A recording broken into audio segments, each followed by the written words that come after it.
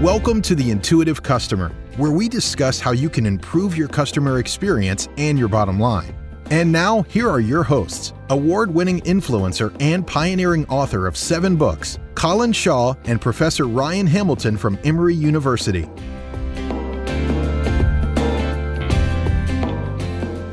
There clearly is something about us human beings that can tell when somebody's saying something that, they're not saying the types of words that they would normally use when they're having a chin wag. Nice. Very nice. See how I built that one in? Yeah. I mean, I think you tying this back to your idioms is the difference between chalk and cheese.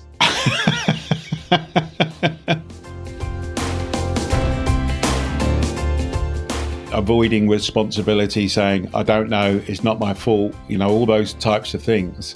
There's loads of these things that where you are potentially going to cause the customer to get their back up. Certain phrases, it might matter to customers in some circumstances, but I think the greater power is that the effect that it might have on the employees when it's done appropriately.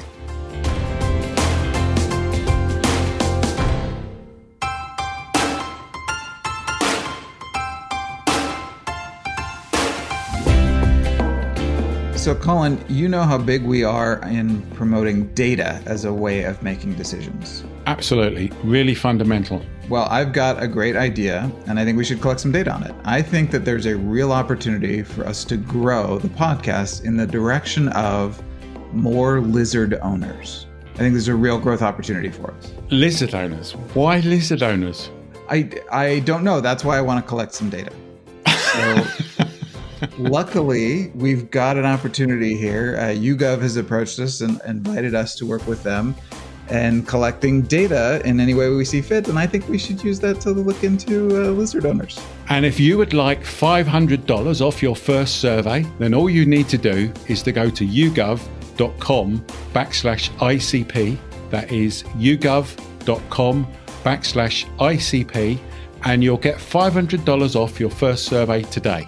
You know my view, mate, which is many organizations don't spend enough time gathering data. Absolutely. And part of the reason that they don't do that is because they think it's going to take a hell of a long time.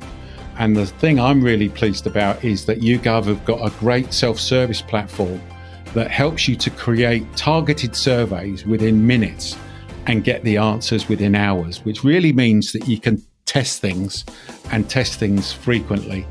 And the really good news is you pay as little as $1.50 per respondent. Go to yougov.com/ICP and you will get $500 off your first survey today. And we're going to learn so much about lizards and their owners. Ryan, we're going to start this week's show with a test. All right.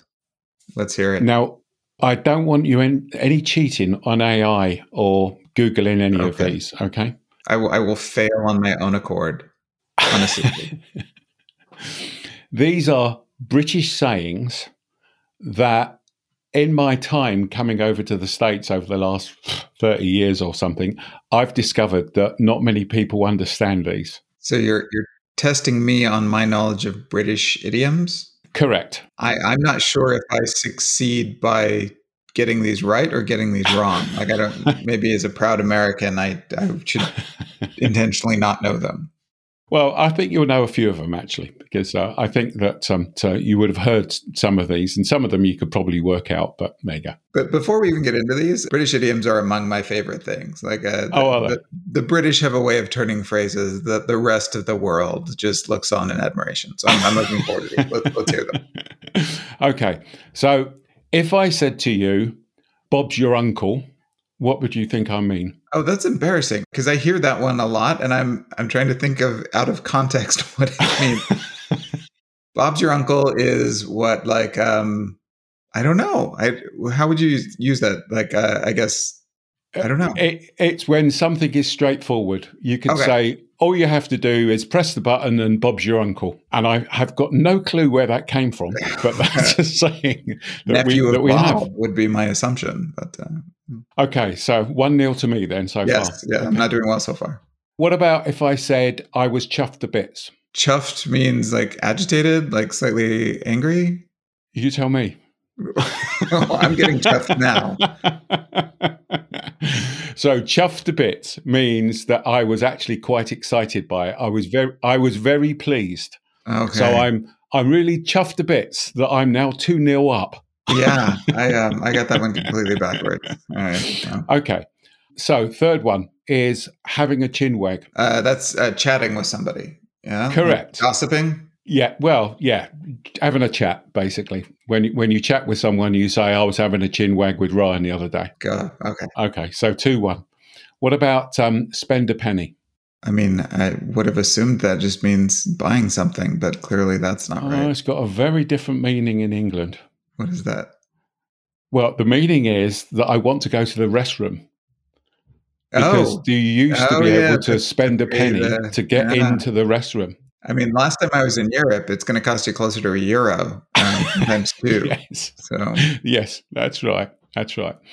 And the last one is, so that's 3-1 to me. So this is a slam dunk. We're going to finish the show now, mate, because I'm well pleased. Yeah. So if I said to you, on your bike. I would assume that you're dismissing me, telling me to leave. Yes. Okay. Well done.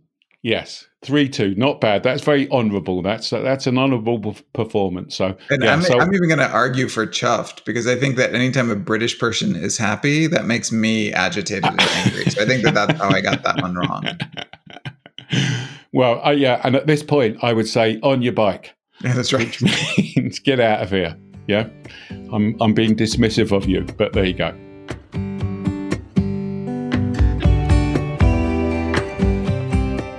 Why do we start the show off like this, other than just to embarrass you? Which just is to embarrass really me. That's the whole purpose. The reason that I wanted to start off with this was because of something really simple, which is simple but complicated, which is language.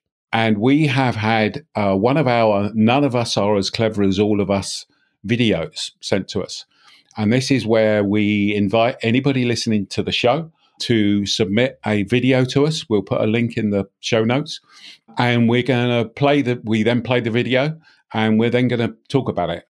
So Shane Smith from Evertix contacted us, and he submitted a video that talks a lot of sense about language.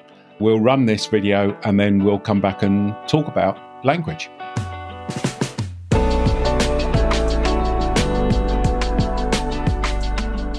My name is Shane Smith. I'm the founder of Evertix, a customer support and service consulting company that is about a year old at this point. Colin, thank you so much, and thank you for your partner inviting me to do this recording. One of the things that I wanted to talk about was something that we call inclusive versus exclusive language, and how important that is when it comes to customer support and service in the way that we talk or we email with our customers. The reason this is important is because as human beings, we have psychological reactions that we are unable to help one way or the other. Inclusive language is saying what things are. How are you? I'm good. Exclusive language is saying what things are not. How are you? I'm not bad.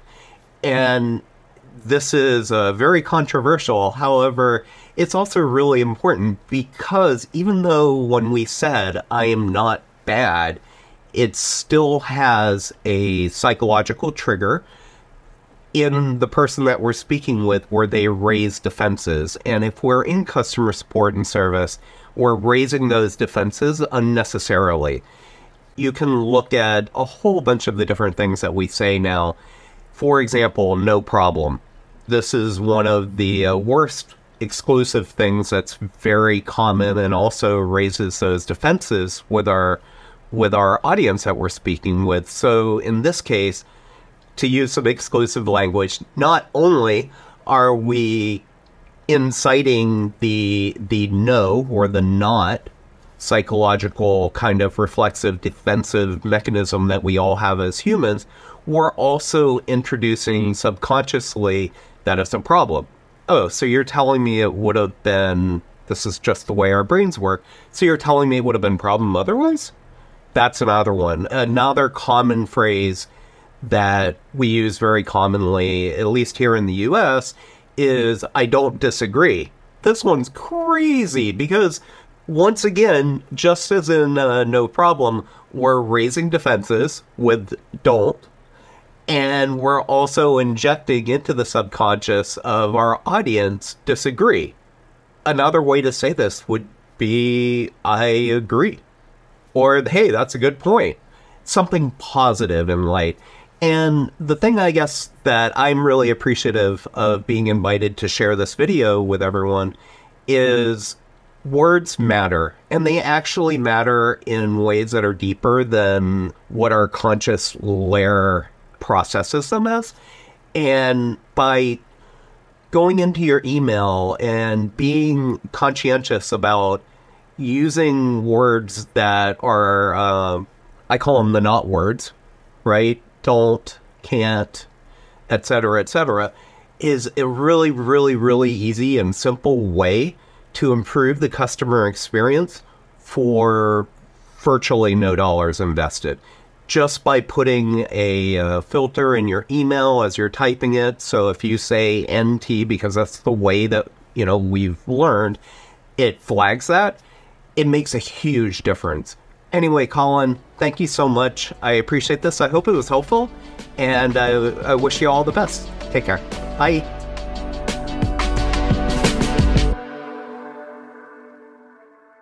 So I don't know about you, but I thought that was really quite interesting because language is so important, isn't it? Yeah, this is something that you and I have talked about a lot over the years. We've done a couple of consulting engagements on this, training employees to use the right types of language. I mean, we've talked a lot about framing effects, for example, on the show. And those are really just language effects. It's just different ways of describing the same things. And we know that they can result in differences in how people respond to them. So I haven't dug into the specific framing effect that our listener was talking about here in terms of inclusive and exclusive, but certainly sounds plausible. Yeah, no, I agree. I think the issue for me is that the first thing I would say at the very top of this is I really disagree with having scripts. So I wouldn't be advocating for having scripts in a contact center or elsewhere. I think, though, what you've got to do is you've got to make people aware of the types of things that they are saying and the effect that they're having on them. Because for me, it does go back to the framing thing, which is there's different ways of saying it, and you've just got to really think about the effect that you're having on somebody when you're saying it. Yeah, that's a really interesting point. I also think that scripts are going to be noticeable to anybody that you're talking to.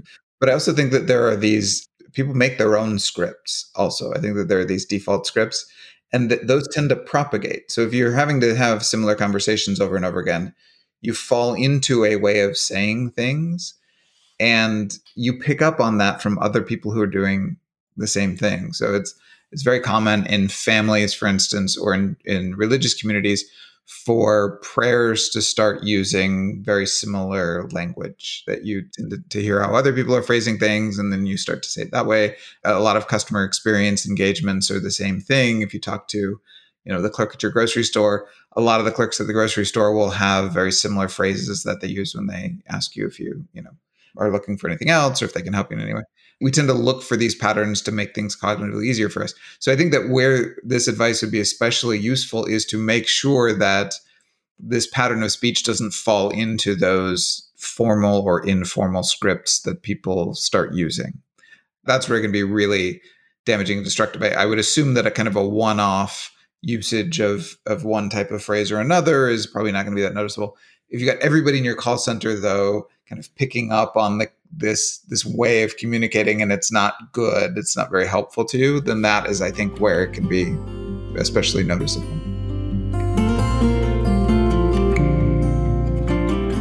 I think for me, the big issue here is context. What the conversations have to be is within context. There clearly is something about us human beings that can tell when somebody's saying something that, they're not saying the types of words that they would normally use when they're having a chin wag. Nice. Very nice. See how I built that one in? Yeah. I mean, I think you tying this back to your idioms is the difference between chalk and cheese. Yeah, that was an idiom I didn't use because I knew you would remember that one. But certainly things like, so some negative language, we've done lots of training on this type of stuff as well. But for negative language, things like not saying, I can't help with that, this is not our policy, avoiding responsibility, saying, I don't know, it's not my fault, all those types of things. There's loads of these things where you are potentially going to cause the customer to get their back up. But you see, that's an interesting phrase. Even saying getting your back up is, I guess it's not an idiom, but it's a way of expressing somebody who's starting to get annoyed, isn't it? Yeah, I assume it comes from animal behavior. Yeah. A lot of animals will arch their back when they're angry. And a lot of British people too. You guys arch your backs a lot. I don't know. Try to appear bigger. I think this whole bit about being able to disagree with things, you'll remember back in the day, and I don't know if you do remember this actually, have I ever told you about Apple, the way that they deal with a lot of their customers with feel, felt, found? But it's been a while. You'll have to remind our listeners. Yeah. So this is one way that Apple deal with their customers. And this came back from a blog that was released some time ago now, and I'm literally talking about 8 years ago. What you're talking about here is how you're responding to the customer in saying, I feel what you're feeling. I felt what you have felt. And what I found is that if you do this, then this will help. So let me give you an example rather than me waffle on in concept. So if a customer says, well, this Mac Pro is too expensive, then they've been taught to say things like, I can see how you'd feel this way. I felt the price was a little high too, but I have found that it's really good value because of the built-in quality and, blah, blah, blah, blah, other features and benefits that would then come of it.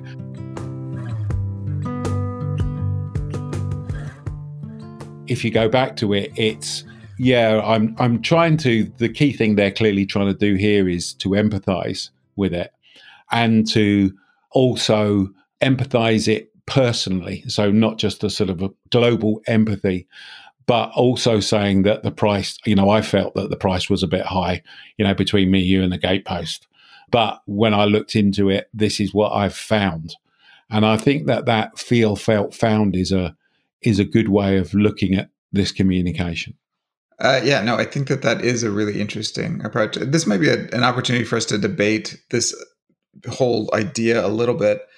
There are people who get really, really hung up's the wrong phrase because that sounds like I'm negative towards it. But they really focus on specific words and phrases as having kind of key power in communication. To be fair, there is some evidence kind of backing that up to a certain extent. So if you've ever looked into neuro-linguistic programming, that's this idea here where using certain words or phrases, you can kind of really connect deeply with someone's cognition. You can kind of, it's almost a way of mind control at the extremes. I have to say I'm kind of skeptical about that approach. I think that like a lot of non-conscious or subconscious influencing, it can matter on the margins. It can nudge people a little bit on the edges. I'm not sure that it has a lot of great inherent power. But the point that you just raised there is an important one. I think that if you train your people around using or not using certain phrases, it might matter to customers in some circumstances. But I think the greater power is that the effect that it might have on the employees when it's done appropriately. So, you raised this point that by using those phrases, it helps you to focus on empathy, right? Rather than jumping straight into answering a question, which might be the natural approach for many people. Instead, it reminds the employees through that training, it's really important that you connect with this person emotionally, that you kind of see things from their perspective. And in my opinion, I think that might have the greater influence. Yeah, it's a good point, because I think what Shane is saying is, I like his point about the inclusive and exclusive and positive and negative. So I do think that positive language does give you a more positive results. So if someone says to me, let me explain, and it's also, as we are aware, it's not just the words that you use, it's the way that you say it. If somebody says, did you do this? Then it's either turning around and saying, you're a bloody idiot because that's what you did, or it's, well, surely you should have known that you should have done this. For me, it goes back to the sort of the context. I think, to build on your point, I think the issue for me is, and this is where the whole sort of subject of emotional labor comes in. If you go back to the whole thing around feel, felt, found, and you go back to the empathy piece, which I think is key in a customer role, okay? And let's be also very clear, empathy does not mean that you give the customer everything they want. All you're trying to do is be empathetic to them. Having someone who is naturally empathetic and therefore recruiting the right person who would naturally say this type of thing, and therefore it naturally comes across. So having someone who is naturally positive and would using inclusive language is going to be far easier than having somebody that isn't, and then you're having to train them on it. And I think that for me is, whilst clearly language is important, I think actually recruiting the right person to be able to use the right language is probably even more important. Sure. Yeah. And I don't think that's inconsistent at all. So I've expressed some skepticism towards neurolinguistic programming and that approach. I also want to emphasize that, like I said, there is reason to believe that there's something to this. There's this debate that it was fascinating that I learned about in grad school when I was studying psychology. You can check out for the next minute or two, Colin, because I'm not sure it'll excite you to hear about this. I'm not sure the way I like the way you said that to me. Well, we're about to get philosophical here, and I know you're beyond that. But there was this debate in philosophy going back hundreds of years at this point that's focused on this idea about negatives versus positives in language and kind of how people process that information. And so two very famous philosophers, a guy named Spinoza and a guy named Descartes, just really had a philosophical throwdown about this. And it was, without getting into the details of it, it's essentially, do people process information positively and negatively, or do they process information positively and then afterwards, if it's negative, kind of attach a negative disclaimer to it and say that it's like, so essentially we only process information as if it were true.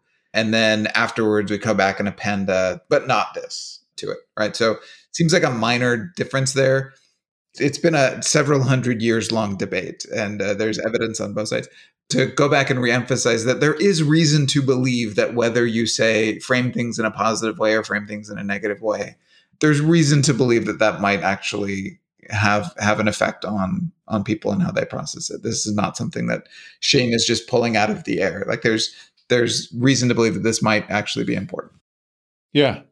I think it's very important. If you think of some of the way negative language, of just even like, it's not my policy, or that's not my problem, or you can just hear somebody saying that and immediately that's going to get the customers back up, isn't it? Yeah, get their defenses up and turn it into a more adversarial conversation instead of a more collaborative one.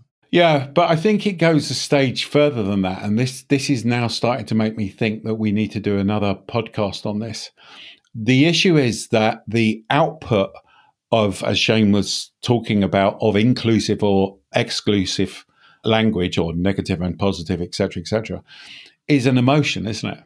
So if I turn around and say to you, well, that's not our policy, I can't give you your money back because that's not our policy. In other words, tough luck. That's likely to make you feel frustrated or annoyed or whatever it may be. So maybe this is something we need to dive into in a little bit more detail on another podcast, because I know that the issue of how to evoke a customer's emotion is really key. And in my view, people tend to look at it too broadly. So maybe we should dive down into some of the detail on that on another podcast. Well, my emotional reaction to that suggestion is weary resignation. I know I can't stop you. So yeah, no, that sounds like a great idea. Let's talk more about emotion in a subsequent episode.